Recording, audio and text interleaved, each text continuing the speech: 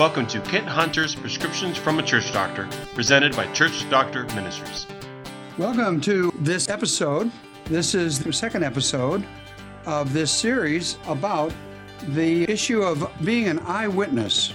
And as we look at that, we are going to spend some time focusing on the Evangelism Committee catastrophe. Now, in the last episode, we focused on the feel-good trap. And in that episode, we went with the issue of the feel-good trap. So many Christians and churches have focused on being the hands and feet of Jesus without really including the life-changing opportunity to be an ambassador for Christ. So that's what we looked at before, to having a historical peek at the Salvation Army and the YMCA and really thousands of churches that need to take a better look at the whole package. Now, in this episode, we're going to take a look at the Evangelism Committee catastrophe. And this is kind of fun, kind of painful, interesting for sure, but really needs to be said. You know, my friend John said, if they asked me to be on the Evangelism Committee of our church, I'd quit the church and go somewhere else. Then he added, who are those weird people anyway? Who are those weird people that are on the Evangelism Committee? Well, it is a bit strange. So let's take a few minutes and look at the anatomy of a typical Evangelism Committee. Now, this may not fit the profile of the Evangelism Committee in your church, or you may not have an Evangelism Committee. I don't know. I'm not too sure a church needs an Evangelism Committee. What they need is a whole church that's energized for mission. But that's another story. But I'll tell you what, after consulting a few thousand churches, and I'm not exaggerating there, I've seen a few patterns that emerge about those who serve on an evangelism committee. First, let me emphasize, these people love God, no question about it. They love God and they love the church. You can't debate that. Anybody that serves on an evangelism committee, those are people who really love the Lord and love their church. And I'll tell you something else about them, too. If they're on their evangelism committee, they not only love God and love the church, but they want their church to grow. That's for sure. But as I shared in the beginning of the first episode, our research shows they have no clue how this is really supposed to take place. How do you get from here to there? How do you grow your church? How do you reach people for Jesus? And the truth is, when it comes to the how-to, most people, bless their hearts, that do their best and work their hardest on an evangelism committee have no clue about the how to go about it. No offense intended. They're great people. They just don't know how. But if you're on an evangelism committee, before you get offended by that, let me just add, most leaders in churches, including staff and most pastors, don't really know how either. So now that I've offended everybody in the church, and I don't mean it that way, please don't take it that way, but the truth is, I graduated from 4 years of college, 4 years of seminary, all Christian institutions, and I got this Master's of Divinity, and I had no clue because I had no course. I had no course on evangelism. I really had no effort of the seminary to embed in me the real understanding that I have that I'm going to share with you throughout these episodes in this podcast. I had to get that elsewhere. Now, in truth, I did take an elective that was offered for those who wanted it, all 20 of us, out of 200 and some people in my seminary class, where some lay people took us out and showed us how to make calls on people who had visited the church but were unchurched. And that was a pretty good approach then. The world has entirely changed now. If you wait for an unchurched person to visit your church, in the world we live in now, you're going to wait a long time. Secularization has reached a point where the church is marginalized and everything it stands for is marginalized as well. That hurts to say, but it's true. It really is. And so even what I learned on that 2-credit hour elective that I took, which I really liked, I thought it was good. In fact, I used it in my first church. I couldn't use it today. I wouldn't recommend it today, just simply because the world's a different place. So here we are, stuck on the how. How do you share your faith? Those people on the evangelism committee, you know, their objectives are honorable. They really are. But their strategies are usually ineffective. They're committed to the church, but ignorant about how God intends his people to reach this world. And truthfully, most of their pastors of those people in all those churches have never been trained as well. That's because somewhere along the line, we decided the mission field was somewhere else. And so if you want to be a missionary, that means you're going overseas or some faraway place. Now that's beginning to change, but only recently. We're still early on that change that is desperately needed in Bible colleges and seminaries that train pastors. So therefore, these people and their pastors are quite clueless, and that is not a derogatory thought in my mind or my heart. It's just a fact. But there are people still now so committed to the church that they're willing to sit on an evangelism committee or a board or a team or a group, whatever it's called, that has these issues in common. They care about the church. They'd love to see the church grow, but they don't know how. These people are often people who get it, at least theoretically. They understand and they care about people who are without Jesus, and they understand that those people who are without Jesus are likely, very likely, going to die and go to hell, as hard as that sounds. And so they see their committee, their board, their team, whatever it is, as another part of the church structure, like the property committee or the worship committee. And therein lies the foundational issue of structure that's wrong to begin with, because it implies that the building, the structure, the whole church in all of its essence as a church is the tool to reach lost people. And of course it isn't. And so what happens is, in most of these groups, whatever you call them, evangelism committee or board or whatever, most of the time, most of their efforts, they end up talking about institutional strategies, publicity for the church, meaning the building, the institution, website development, the church sign, mailings to people in the community. It's all church-centered. It's based on the strategy, if you don't know Jesus, you all come. You all come to our church, to our worship service, the way we've always done it. You come on our turf, and that's the you all come worldview. And if you're on the mission field of America or anywhere else, it's just not going to work. If you really want to reach unchurched people, that's never going to work. Y'all come never was part of Jesus' plan. In fact, his Great Commission starts with the word go, not y'all come. So the people in the committee, bless their hearts, they talk about evangelism, but don't do it. And if they do it and follow most of the programs that are out there today, they're not effective. What's really interesting about the people on most evangelism committees or teams or boards, whatever you call it, what's really interesting is that most of these people don't even know if they have the gift, the spiritual gift of evangelism.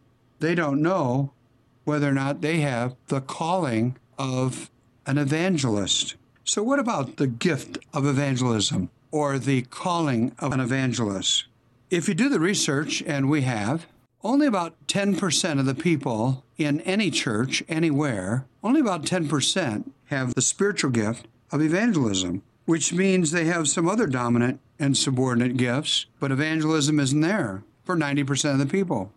That's because there are a whole truckload of other gifts discussed in the New Testament, and it's all the gifts that make the body of Christ the body of Christ and make it healthy and make it work. And so if they do have the gift of evangelist, if they have that role as an evangelist that is discussed in Ephesians chapter 4, if that is their gift, the very last thing they should do is sit with other Christians at a meeting in a church. Because if they have the gift of evangelist, they should spend almost all of their time, almost all of their Christian ministry among those who are unchurched. Why? Because they have that gift of evangelist. To put them on a committee is to put their gift in prison. But if they do have that calling to be an evangelist, they should also never use that gift among unchurched people alone. Because Ephesians 4 says that those special gifts that are given to the church, apostles, prophets, evangelists, pastors, and teachers, they have a very special role in the body of Christ. And it's very clear in Ephesians 4. It is to equip God's people to do the work of ministry. So if you have the gift of evangelist, you should be out there doing that calling of yours all the time, but you should never, ever do it alone. You should always be equipping someone on the job who has the gift of evangelist or evangelism. So, evangelists should reach unbelievers. That's one of their jobs, one of their callings. And the other one is to simultaneously, while they're doing that, equip on the job, disciple on the job, mentor on the job, apprentice, whatever word you like, on the job, all the time, every time, those who have the gift of evangelism or the calling of an evangelist while they are reaching unbelievers. One of the missing biblical principles in most churches is for everyone to discover, develop, and use their spiritual gifts. Honestly, you have no idea. You can't have any idea unless you have a direct revelation from God. You can't have any idea about what you're supposed to do as a Christian, what your niche is in the body of Christ. You can't nominate, you can't elect, you can't goad people into doing something. You can't volunteer anybody for anything in the church. All of that is not in the Bible. What is in the Bible is that every single Christian, by the nature of being a Christian, has the Holy Spirit, and the Holy Spirit distributes gifts as the Holy Spirit seems fit, not the volunteer coordinator or anybody else. The objective is not to do something in the church, but to discover what the Holy Spirit has in mind for you to do. It is just amazing to me when we consult churches how many people have no clue what is their spiritual gift or gifts. They just don't even know that such a thing exists. Somebody forgot to read the whole New Testament. You know what's really amazing is that discovery of spiritual gifts and the use of spiritual gifts, along with another biblical doctrine called the priesthood of all believers, which means that everyone is a minister, everyone is in ministry, everyone is involved in various ministries according to their spiritual gifts. Those two teachings, the priesthood of all believers and the teaching about spiritual gifts, those two teachings are always the most prevalent when you study about churches that are in revival. They're not all there is to revival because revival's a miracle and God does a miracle. You can't connive and structure a revival. You can only participate in it. But the churches that do and have a great harvest, always, those two teachings of the Bible, spiritual gifts, discovery, and use on the one hand, and the fact that everybody understands everybody's a minister, everyone has a ministry on the other, are two of the most common developments in churches that are experiencing revival. It's just the way it is. And so as people discover their gifts and their calling, there'll be those that have the gift of evangelism. There will be those that not only have the gift, but have the anointing of the office of evangelist, the biblical career of evangelist. Do you think that those guys might be important for a church to find out who those people are and to equip and release them to do ministry? What a joke.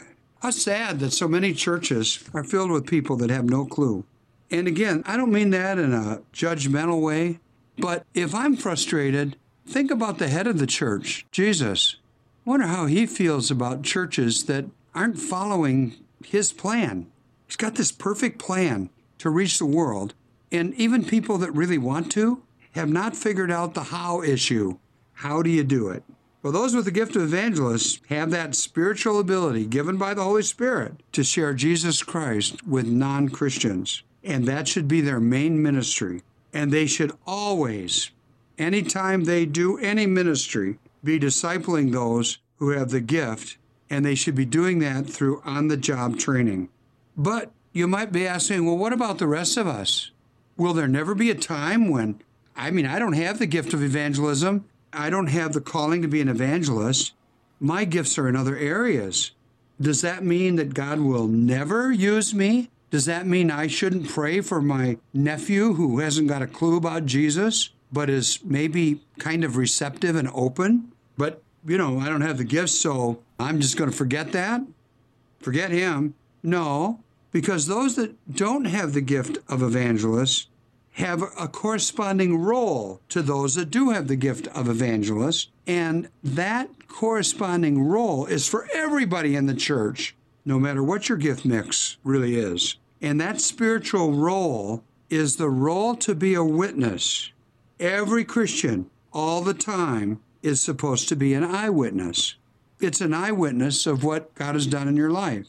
And so that's the subject we're going to tackle in our next episode, episode number 3. We're going to look at eyewitness. And yes, indeed, that is spelled with a capital I. Has nothing to do with that I in your head. It has to do with I am a witness. And every Christian can be a witness. But don't let that scare the bejeebers out of you. And don't get the idea you're going to knock on doors and talk to strangers. Instead, take a deep breath and hang on for episode 3 on Eyewitness. And I'll see you then. You have been listening to Kent Hunter's Prescriptions from a Church Doctor, presented by Church Doctor Ministries. If you've liked this episode, please leave a review on Apple Podcasts and subscribe to hear future episodes. Check out Kent Hunter's new book, Who Broke My Church? 7 Proven Strategies for Renewal and Revival, available now wherever books are sold.